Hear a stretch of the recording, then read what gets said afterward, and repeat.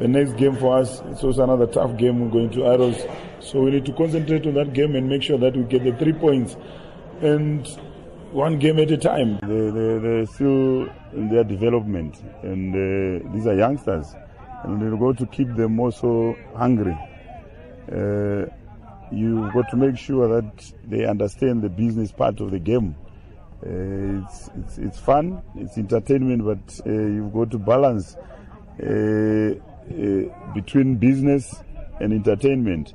So business is about winning games. Business is about being effective. And they have to understand that we've got to be consistent. And when you don't do well, you're going to find yourself not playing. And that's how it is. But we always make sure that we give them those opportunities. Look, I think I've got close to 10. Half the team is under 22.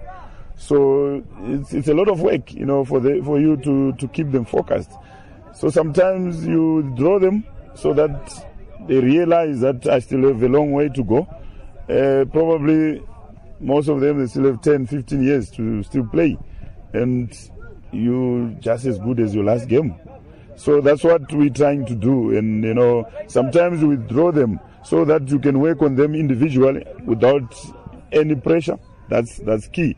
Because they also try and, divert the attention from them, because sometimes our players, our young players get lost, in that. And so you got to try and, educate them and make sure that they're always focused.